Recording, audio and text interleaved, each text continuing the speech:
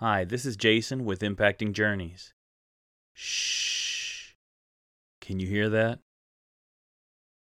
Mark chapter 4, verses 38 through 40, Jesus was in the stern, sleeping on a cushion. The disciples woke him up and said to him, "Teacher, don't you care if we drown?" He got up, rebuked the wind, and said to the waves, "Quiet, be still." Then the wind died down and it was completely calm. He said to his disciples, "Why are you so afraid? Do you still have no faith?" Why would everything need to quiet down? Well, number one, now you can get your focus back on God. They needed to realize that God was bigger than their storms, and no matter how many times they had seen it work, their faith had become clouded by the things that were going on around them. The other story I wanted to look at real quick is 2 Kings chapter 2. Elisha is following after Elijah with all that he is because he knows Elijah's about to be taken away by God. And so before he left, Elisha wanted everything he could from Elijah. People would ask him, "Don't you know your teacher's going to be taken away?" And he's like, "Yes, be quiet." So he had to tell people to be quiet. Sometimes to get your focus back on God, you must tell others to be quiet. But it's all about, number one, getting your focus back on God. Number two, it's about getting refreshed by God.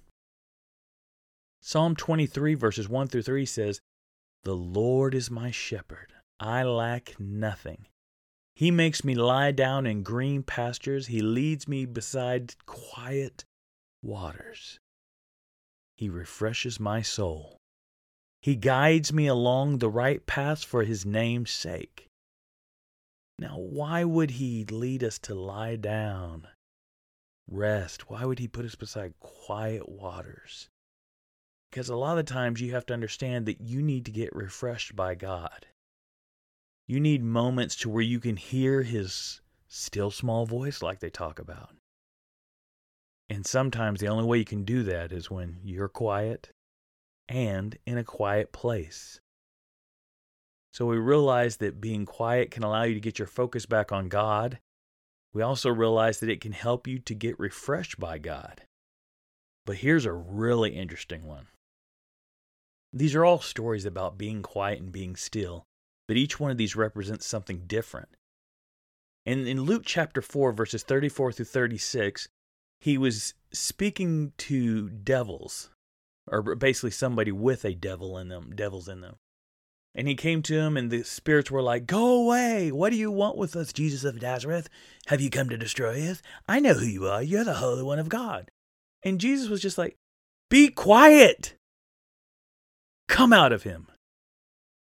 Then the demon threw the man down before them all and came out without injuring him. All the people were amazed and said to each other, "What words these are! With authority and power, he gives orders to impure spirits, and they come out."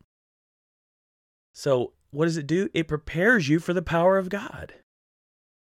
God was about to speak something powerful in the midst of these people to these spirits. But he told them, "Shut up and listen." God's about to do something.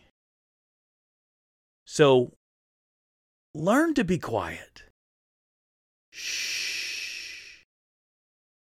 Put on those noise-canceling headphones.